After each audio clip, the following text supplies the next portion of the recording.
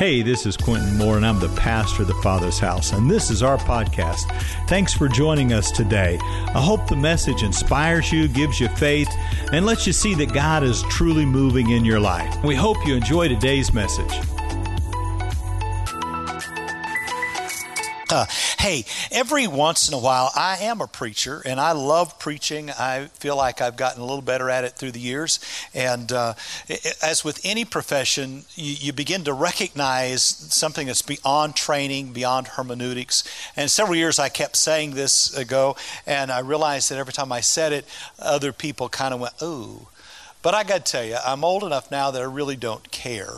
I love you, but I really don't care, and I never mean it offensively to anybody else. But there are people that are just preachers.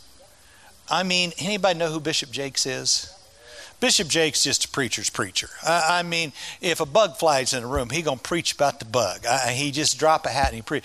As a preacher, you recognize that anointing and you recognize that gift. My daughter is a preacher's preacher. You can hand her a verse, give her a topic, and she'll riff on it. And she gets done with that, and you can hand her another one, and she'll just riff on that. The problem is her and I get in the same room, we just riff with each other, and everybody else is going to shut up. But when I got to thinking about Mother's Day, first time in 35 years I've not preached on Mother's Day. And I got to wondering what it would be like to have a mother talk to you on Mother's Day. And I sat through her first sermon. You are in for a ride. I hope it is going to be fun. It's good, I promise you. So it is with a huge honor that I introduce my daughter, a preacher's preacher. No pressure on that one. You don't put T.D. Jakes out there and then say, okay, well, here we go. It is typically a ride. Here's the deal. I don't get allowed to do video announcements very often or really talk often because they want to put a word count on me. So if you were standing outside, I get it naturally, if you haven't noticed. If you were standing out waiting to get in for second service, that was all my fault. So I'm somewhat sorry. Not really sorry because I'm not normally that sorry. But I was excited about preaching. Technically, my dad and my husband thought, what a great idea. Let's make a mom work on Mother's Day. Sounded like a great idea. I was like, I'll preach on Father's Day and tell all the dads what to do. Why do I got to preach on Mother's Day? But I was pretty excited about doing it, and so I'm going to share a couple things with you this morning. I am the product of lots of women in my life. One being my, obviously, biological mother. She is my biological mother. Even if she tells you differently, she gave birth to me. And though I have a lot of tendencies, like my father, I have a lot more like my mother. The most important is, as much as my dad talks here, if he's preaching, he got a lot to say. Other than that, he doesn't really have a lot to say. Shocker. I know that's a really shocking concept if you spend any time with him. Like you say hello when it's a 35-minute conversation. Mark Irvin won't even let his wife come in the building if he sees my car or my dad's car because he knows he's going to have to use a blow dart and drag Stephanie out the back door. Not just because we talk. She got the same problem we got. But he doesn't have a lot. Like if you came to family dinner, my dad is not the one talking. My mom, on the other hand, which may be shocking to most of you because she speaks never here, has all kinds of things to say. And if she doesn't say it with her mouth, she says it with her face. You never questioned where you stood with my mother. It was always very cut and dry. It was very black and white. It didn't need a lot of words, but you knew exactly what mom thought about a situation in a very short period of time. And if she did not use she's learned, I think, in older age with adult children, she doesn't always say the words, her face says them. And I have gotten that directly from my mother, and her grandson that's sitting beside her has all the same traits. If you don't get to hang out with Zeke much, you should just see his facial expressions because they're pretty much the great thing ever. But I was getting ready for today, and the question came to my mind. And this is the question I have. That this is an equals opportunity sermon, so men, don't worry. You'll relate to some things, not all, but you'll relate to some. But here's the question I have for you: has there ever been a moment in your life when reality and expectation did not line up. Any of you ever experienced that? I gotta be honest with you, and my son's in the room, so Zeke, don't hold this against me. You can, like my mother always said, grow up, make a lot of money, and you can pay for your therapy. I got a crazy doctor. Ain't nothing wrong with a crazy doctor. I like my crazy doctor. If you don't like yours, you should get a new one. But anyways, that's just a soapbox. Motherhood has been the greatest disappointment of my life. It's okay, moms. It's okay if internally you're going, I feel you, but I don't want to say amen because it feels like that's a wrong thing to say on Mother's Day. Don't get me wrong. It's the most amazing experience of my life. But the expectation that I had of motherhood has not lined up with the reality of motherhood. I'm going to use a few pictures to describe this. What I thought my nursery home would look like and what it looks like. When I begged my child to say mom, and now I wish they would lose it out of their vocabulary. Henley will say mom 900 times, and I'm not even over-exaggerating, and then forget what he was going to say to me. Okay? Or when I wanted them to tell me about their lives. No, I don't need any more of this story. Literally, no more of this story. Zeke, I love Zeke, but Zeke's storytelling abilities, he needs work, guys. They're so long. And they cover details that are unimportant. And there's a lot of squirrel chasing, isn't there? You get sidetracked a lot. What about when you would see pictures of other kids, and then your kids? My kids, my house is like a WWE wrestling match at all moments. And my husband is right in the middle of it. It's 25 minutes to bedtime, and Sean thinks this is the time. I'm like, what are you doing? Yeah. So if your kids sit quietly, when we do family pictures and you're like, oh my God, I love your family pictures. I almost murdered them. All of them. From 18 to 3, all of them. Our last ones, I think it took us 42 minutes to do family pictures, and for 41 of them, Hoxton cried.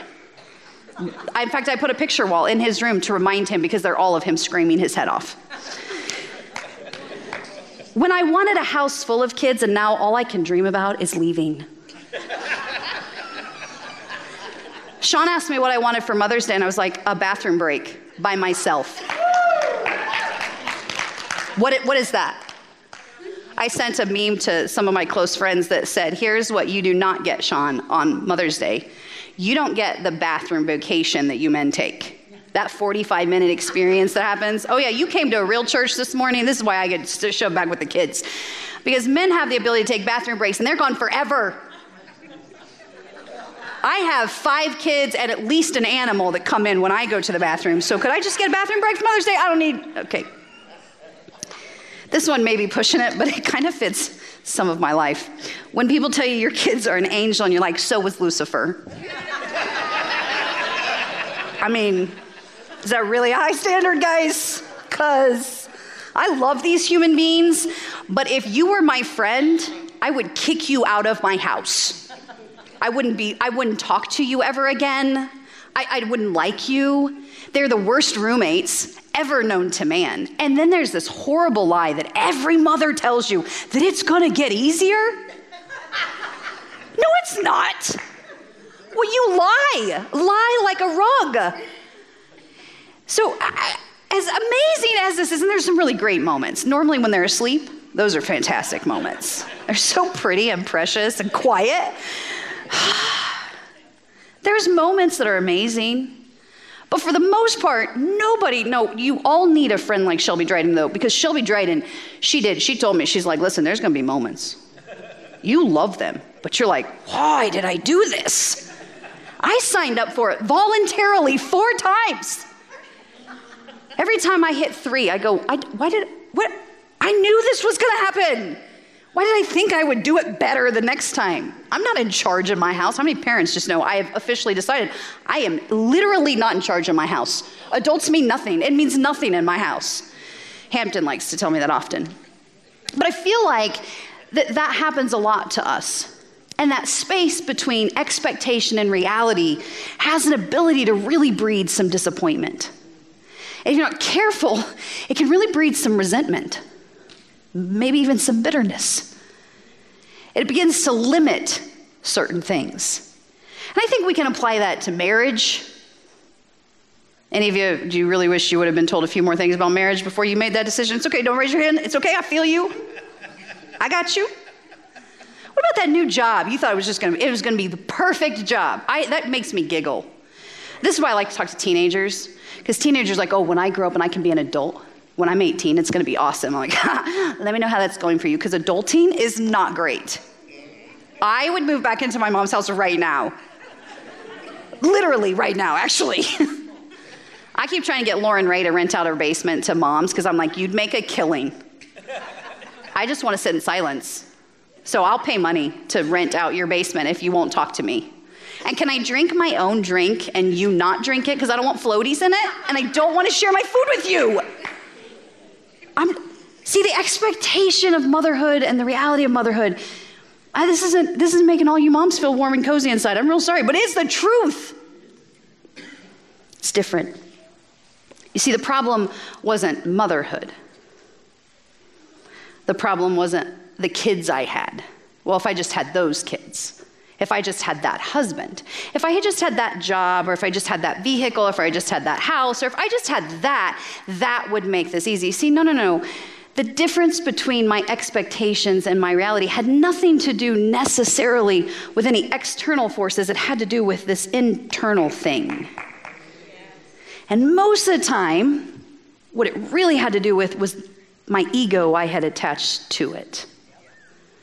How I thought my kids would look and act. I swore my little brother wore shorts and cowboy boots everywhere, and I was so disgusted with my mother, and I was like, I will never allow my children to wear cowboy boots with shorts. I don't even care if they have the same shoes on today. I'm like, you got shoes on? Let's go. And you think I'm joking. My kids have come to daycare with 2 different shoes on. I do not care. If they have clothes on, I don't care what they look like. I don't care what they smell like. I don't care if they're wrinkled. You're dressed.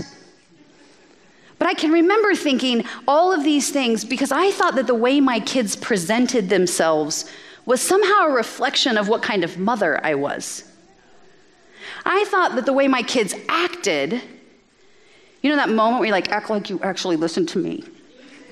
Just pretend like you do. Because I thought the way they acted determined how good of a mom I was.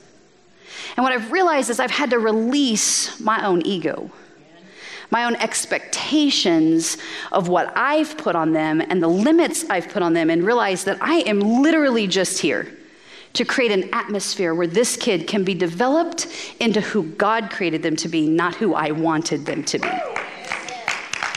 We could actually pack up and go home, because that's kind of freeing for moms, because then it's like, well, if they get screwed up, it's actually God's fault. I mean, I did my best. The Bible said if you train them up in the way they should go, they won't depart from them. So I'm just believing God that at some point, listen, if your kids are like 60-something, you probably should have helped more. But this is not a parenting seminar, because I'm not doing parenting seminars, because more than likely God will think it's funny to play a joke on me if I try to tell you how to parent. So one day, maybe I'll talk about parenting, but not today. You see, all through Scripture, you can find story after story of people whose expectations of what God wanted to do in their life and the reality of how God worked it out, it was a little disappointing. There was a difference between what they thought it was going to look like, and what happened was they ended up limiting God in their lives. Sometimes when we there's a difference between having an expectation that God's going to show up and praying for a specific outcome. We've interchanged the words expectation for outcome. I don't need to pray for that outcome, because the truth of the matter is the Bible says He's going to give me more than I could ever think, ask, or imagine. So even the outcome I prayed for, it's actually going to be better than what I could have thought. And so if I could just surrender this inner ego that it is my way. I know you all get mad at them 2-year-olds that throw themselves on the floor because they want it my way. I just want you to know, at 22 and 42, it's really not that cute. And we all have it. We do. We all have that inner, I want it my way. You do it in your marriages, you do it at your job, you do it with God. Your will be done. But can I give you a few pointers? So if you did it this way, and this way, I think it would work out really great, God. That inner desire to control the outcome. So I thought of several women in the Bible I could talk about. There's some really great ones. There's Sarah. I felt like I could preach this on Father's Day if they'd let me. I don't think they will, because I said this in first service. Because so Abraham got a promise from God, and Sarah had to sacrifice her figure to give her husband the promise from God. First of all, men, realize you need your wife to make the promise. Okay, no, that's probably not theologically accurate. But anyways, or I got to sacrifice for your gifts. These are not, I could create marriage issues, I think, with that story. But Ruth, Naomi, Esther, Mary Magdalene, Mary, the mother of Jesus. There are so many amazing women in the Bible that helped further. I just want to point out who the first people were that noticed Jesus was alive and when told was not a man. Wasn't a man. There's lots of things, but this is equals opportunity. We'll save that for like a women's retreat or something, and we'll talk about how great women are. But anyways, women did amazing things. And there's something about a woman and revealing certain characteristics of God that is very beautiful. But I thought I would actually use a female that most of us really wouldn't want, because she's not a really great picture of like the pillar of womanhood, and that would be Eve. Eve had a job, just one job. Eve did not have a load of laundry to do. Eve had no dishes piling in the sink. Eve didn't have to feed anybody in her family. She didn't have to take them anywhere. There was not a calendar thing that she had to do. She didn't have to go sit an hour's worth of baseball. Like, there was nothing Eve actually had to do but not eat that fruit. That was it. That was her one job. I didn't really have an issue with Eve terribly bad until my third child. Because my first child, I was first-time mom, I didn't know better. So 27 hours labor, I'm sure some of you have had much harder childbirthing experiences, and I didn't know Hamptons was bad because I didn't know any differently. And then I had Hezekiah, and I was like, oh, this is like really easy. I could do this like 9 times over. And then I had my big-hearted words of affirmation, super funny, 10-pound, 2-ounce, big-headed Henley. That boy's still got a big head. He's yet to grow into it. I tell him all the time, I'm like, you must have a really big brain because your head is massive. If you read in Genesis, when Eve went and ate that juicy little fruit over there on the tree, the response from God was now childbirthing was going to be hard. How good is that fruit? Any of you want to get to heaven and ask Eve, how good was that fruit? I love me some good fruit. There ain't a piece of fruit that's worth 27 hours labor, my friends. Not one. It ain't that good. I like to eat, and it's not even that good. Like, I just want to know why did you have to make this hard on everybody else? And then I had to realize and come to terms with the fact that there's a shady little Eve living down on the inside of me. That shady little Eve that wants it her way, that isn't really satisfied with what she has, but thinks there's something else she needs that will possibly make her better than what she is today. And so she reaches outside of herself and takes for her what was not hers because I can do it on my own. I know there are a lot of holy women in here, so we don't try to do things on our own or try to manipulate God or pray for certain outcomes or anything like that because we're very holy people. But I think in general, maybe there's women out there that have this issue. And so I just want to speak to the Eves that live, and this is not just for females. Men, you selfish too. You are. I'm married to one. I'm raising some. They selfish.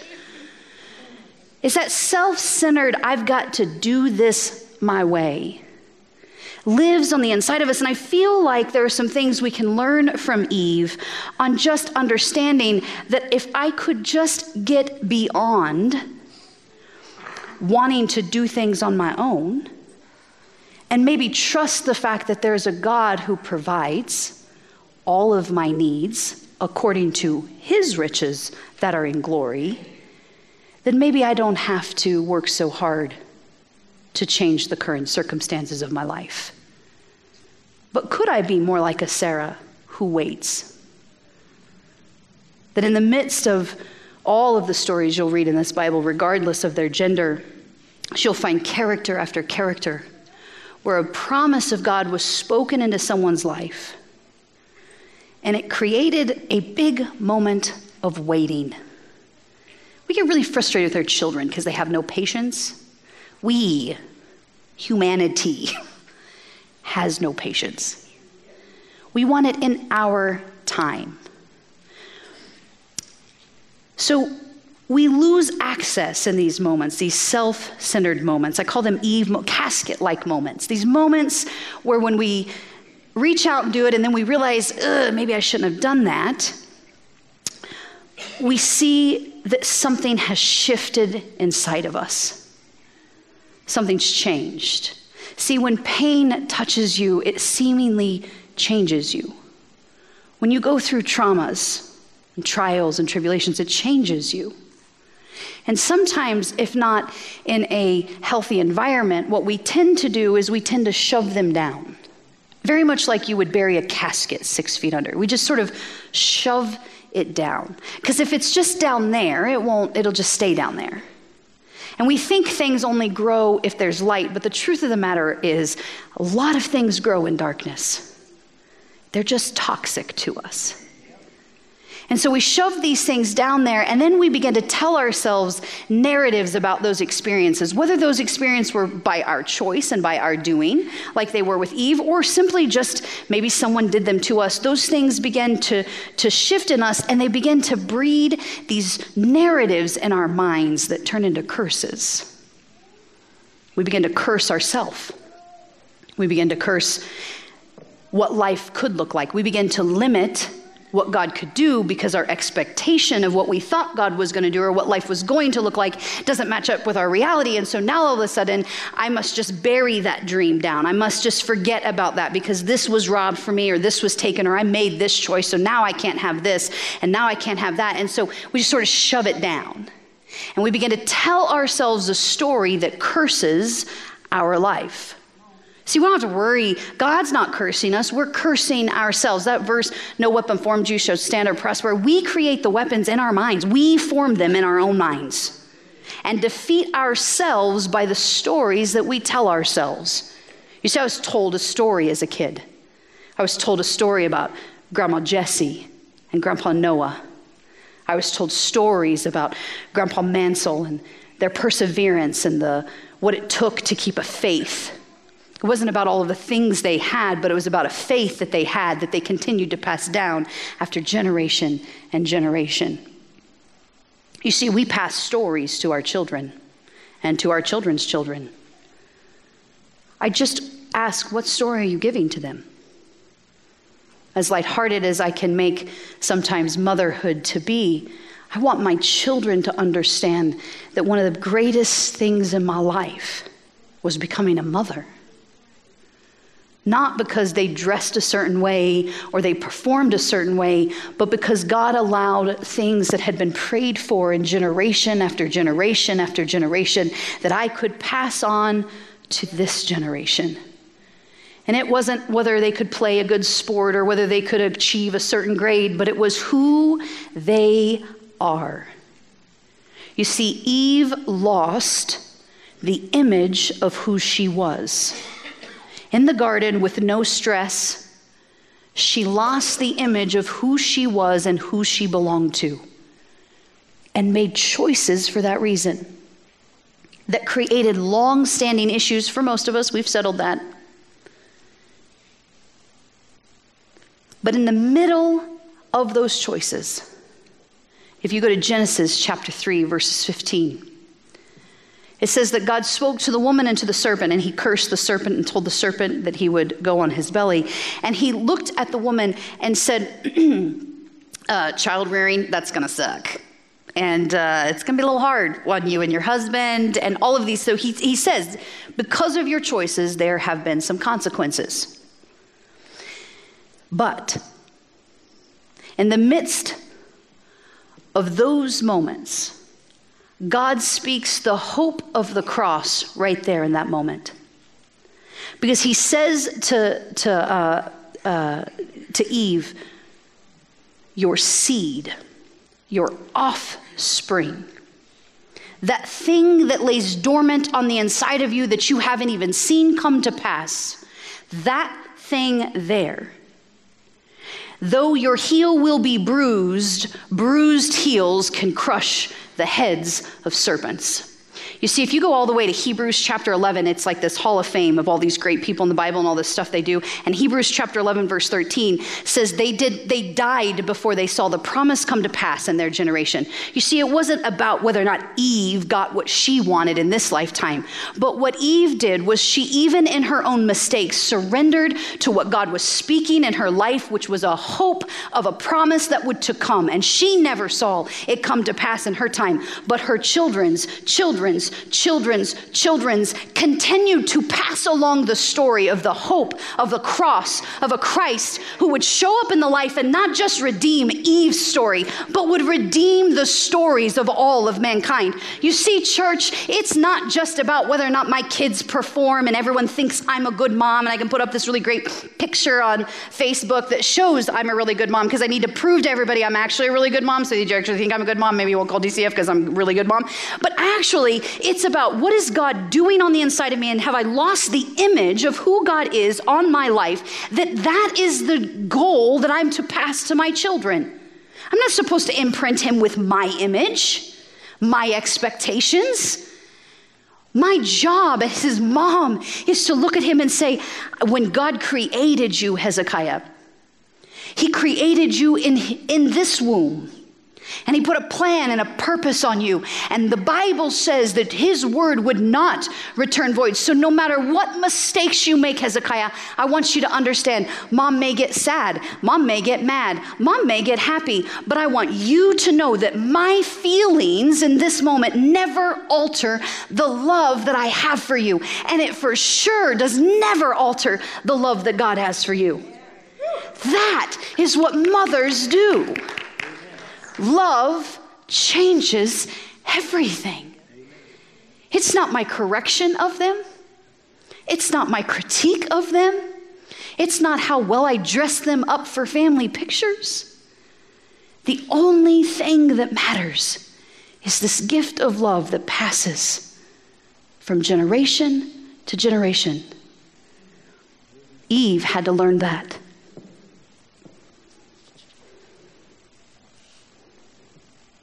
The second female I want to tell you about today that I think we can learn, I didn't get to share about her in first service, was a little girl in the book of Mark chapter 5. And the story goes that Jairus comes to Jesus and is telling him, my daughter is sick. I really need you to come and heal her. And in the midst of that, Jesus gets interrupted and he keeps healing other people. In fact, the one with the issue of blood gets healed right there in that scripture. And while he's waiting for Jesus to finish doing very good things, his daughter dies. Sometimes I wonder if as women, it's not so much that we've just let things get buried, that we've allowed the story we tell ourselves to limit what God could do in our lives, but that we've just sort of allowed hopes and dreams of ours to fade away in the busyness of caring for other people. That while good things were taking place, we just kept doing all those things and we forgot to foster the dreams that God gave us.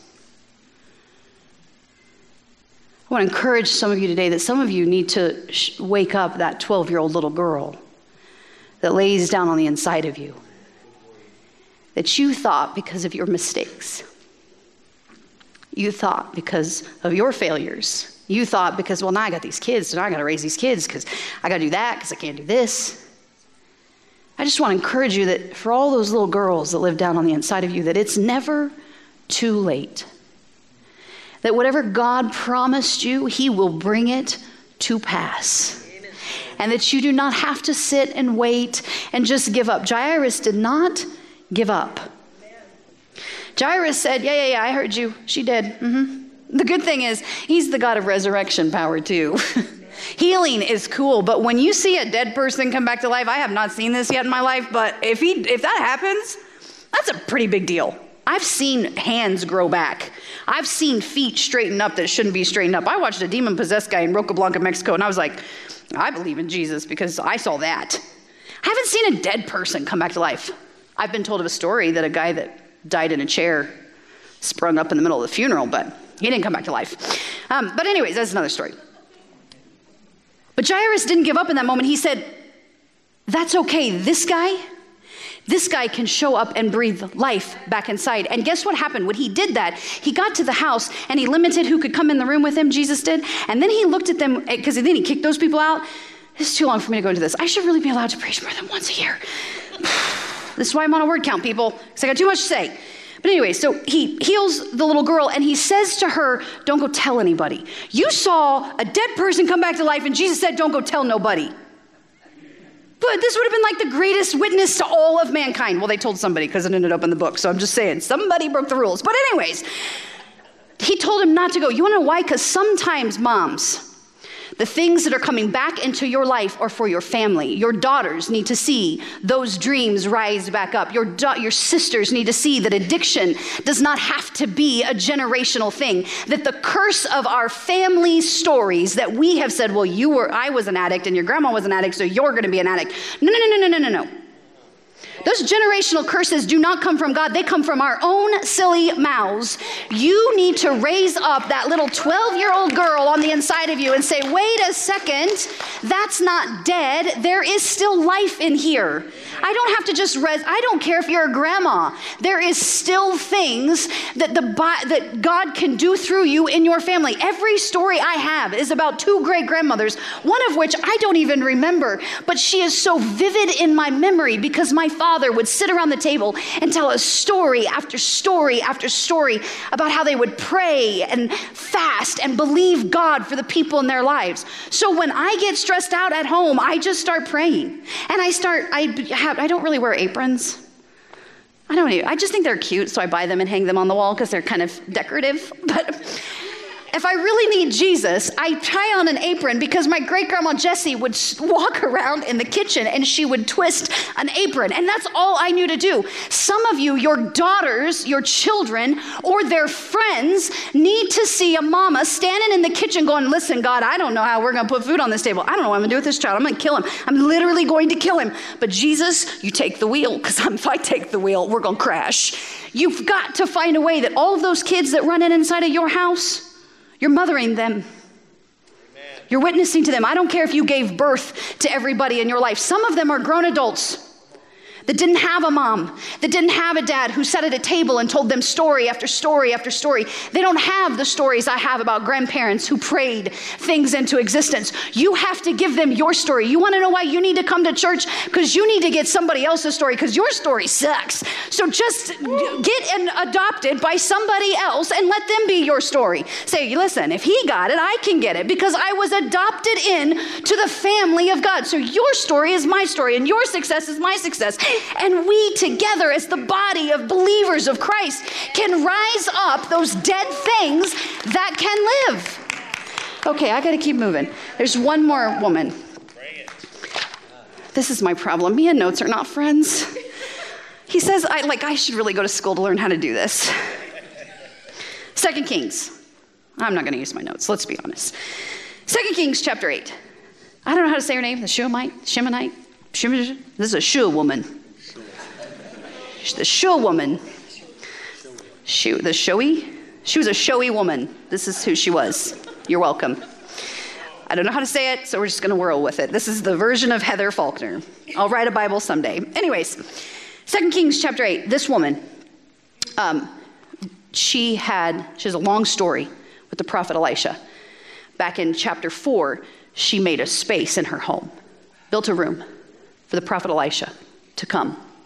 She took care of him. Prophet Elisha said, what could I do for you? I want to pay you back. She said, no, I'm good. I got everything I need. I don't need anything. And this woman, several chapters later in chapter 8, has left her homeland because Elijah had looked at her and said, there's a famine coming and you need to go. So back in chapter 4, she just builds a room, not because she's asked, but because she wants to invite the presence of God, the man of God, into the home so she can take care of him. And so she does that, and she has everything that she needs. And now in chapter 8, the same prophet looks at her and says, you need to go. I don't know where you go. In fact, it literally says in the scriptures, anywhere. Just go anywhere, just not here. You should not stay here. It's not good, go. She goes to the lands of the Philistines. If you don't know these stories, come back to Children's Church. I'll fill you in. We don't have enough time for it. We'll do flannel boards. It'll be a thing. But anyways, Philistines, not good people, okay? You don't want to go to the Philistine land, okay? Just know that. It's a bad place. So she lives there for 7 years, comes home, and has nothing. She obeyed God, gave to God when not asked, and has nothing. Well, I get why Jonah, he should have been eaten by a fish and spit out. He didn't listen. Have you ever felt that way as a Christian? Well, they didn't obey God. They got what they deserved. They should have learned more. No, okay. So this woman will tell you, don't get real arrogant in your faith. Okay, just stay humble. See, the truth of the matter is, even when I do everything I'm supposed to do, I'm standing here with nothing. Let me insert some extra pieces to this woman's story. So when Elisha asked if I could do anything, and she said, no, I'm good. I got everything I need. I don't need anything. He started asking around, and they said, well, she's never had children.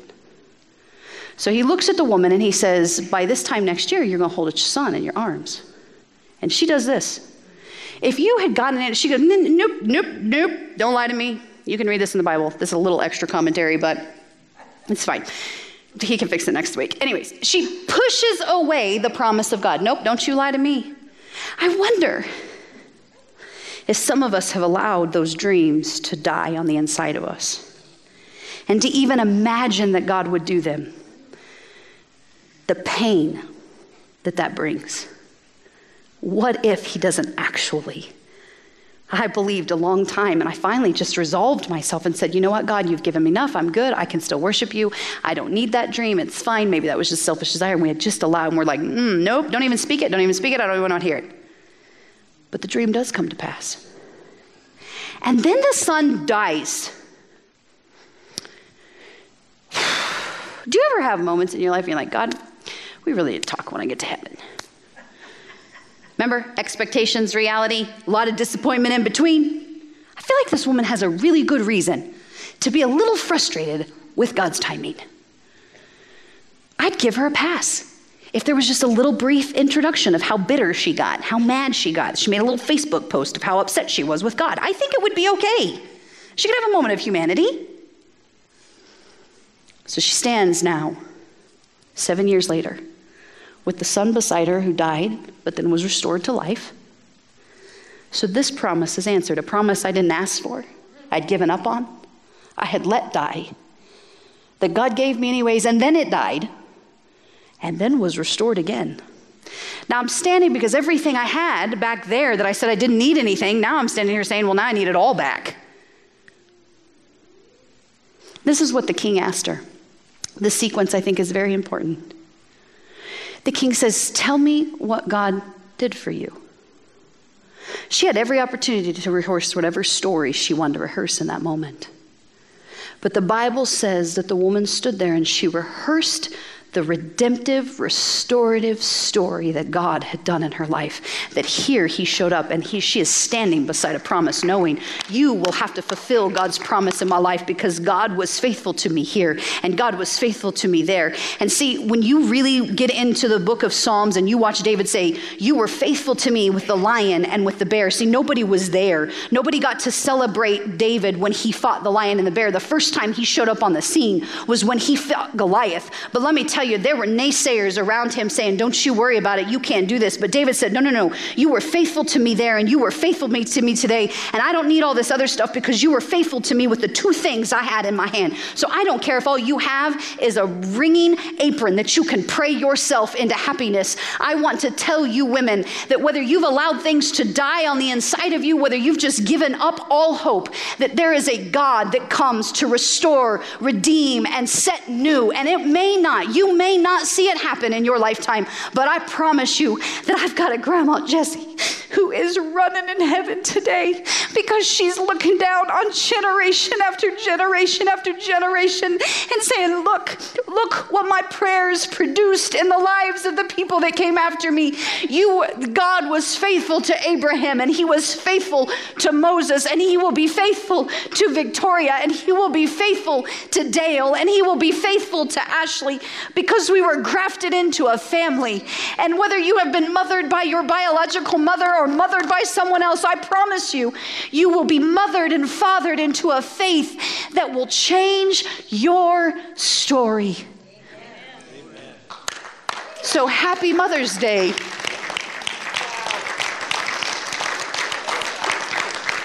I believe deeply that the only response that is needed of us is to simply stand and wait on the Lord. That sounds really pretty. Some of you may have a really cool graphic tee that says it. Or maybe your walls shout at you because you go to Hobby Lobby too much. But that verse, those that wait upon the Lord, their strength will be renewed. When you actually are in the waiting, it sucks. It is not pretty. My prayers are not pretty. I remember carrying a child, and for 9 months, it just did not give us good news. And I just remember thinking, God, this waiting really sucks. And yet I knew every day, they kept setting me like target dates. If you could get to this date, that would be better. And then if you could get to this date. And that experience of my life, every week I waited, those 7 days. Well, first of all, if you're pregnant, every week is really long. Really long. And every month is 1 month too long. With that pregnancy, I just remember, okay, God, get me to that week. I just would set little targets, get me to that week. Because the waiting allowed for the seed that was on the inside of me to grow and develop, and that his chance of survival was longer and higher if that thing stayed on the inside of me. Some of you are trying to get something to come to pass too quickly, and if you try to make it come to pass too quickly because you're trying to twist God's arm to get it your way or manipulate this or manipulate that, you will potentially ruin the promise that's on the inside of you. So I want to encourage you today that some of us just need to wait. As I was getting ready for this morning, literally at like 8:57, I text Sean and Lucas and was like, I'm going to try something. It could go really bad. If it does, it's fine. I'm going back to children's church next week. There's a song that came through. If you have not listened to the Maverick City Elevation Church new album that just came out, I've actually not listened to the whole thing. I've heard about it a lot. I started this morning in my bathroom. But Jesus entered my bathroom with me and all of the cats. Go home and listen to this album. Worship music in your house will change your home. It'll change your home.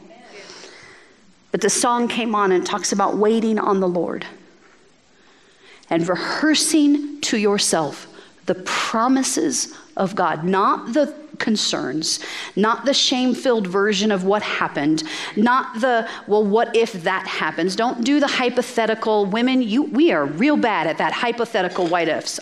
We know it because our husbands are rolling their eyes at us when we go through the 95th hypothetical situation on, well, what if this happens? And they're like, I don't, why are we here?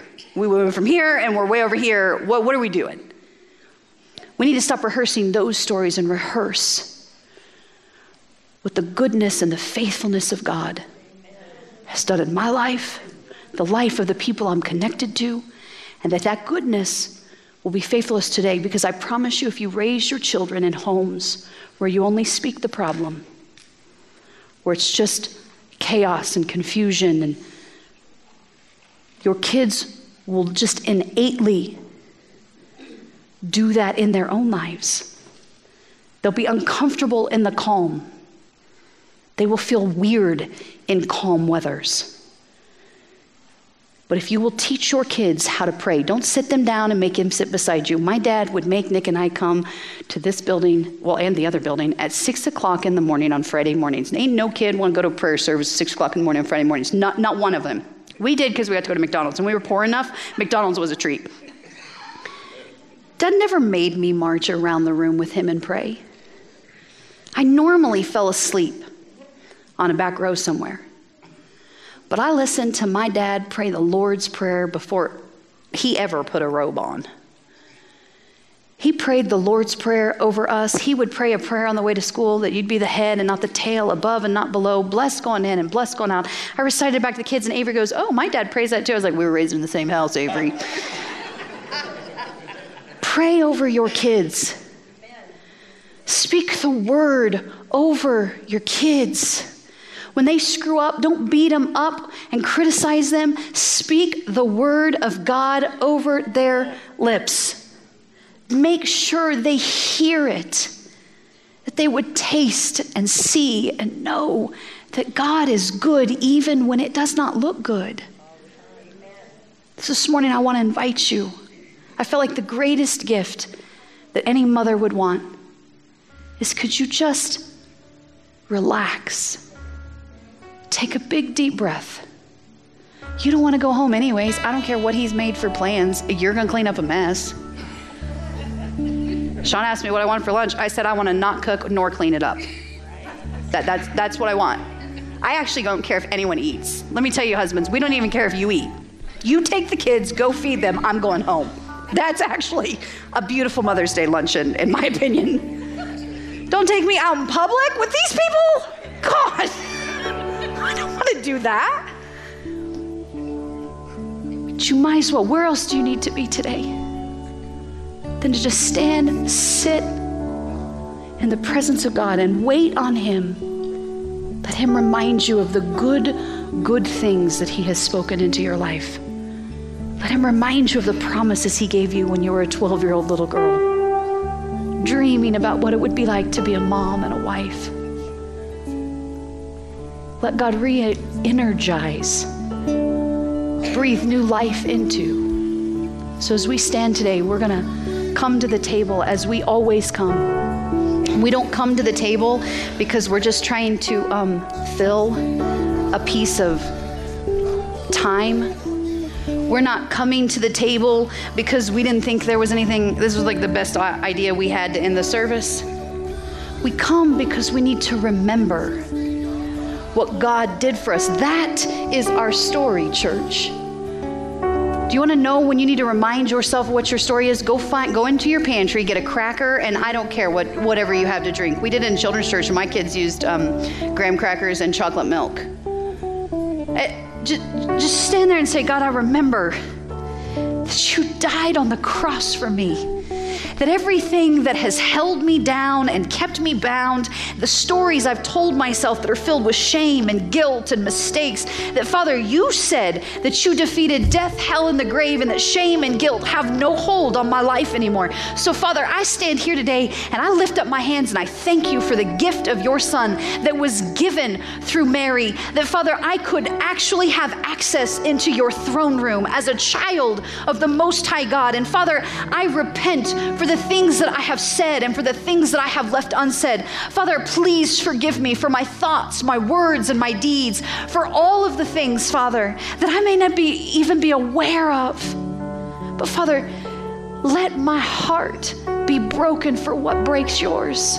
Let my eyes see people the way you see people. Let me hear you over the noise and the distractions. So today, as you come and you remember the gift of the body of Christ and the blood of Jesus that came to redeem you, save you, and mark you,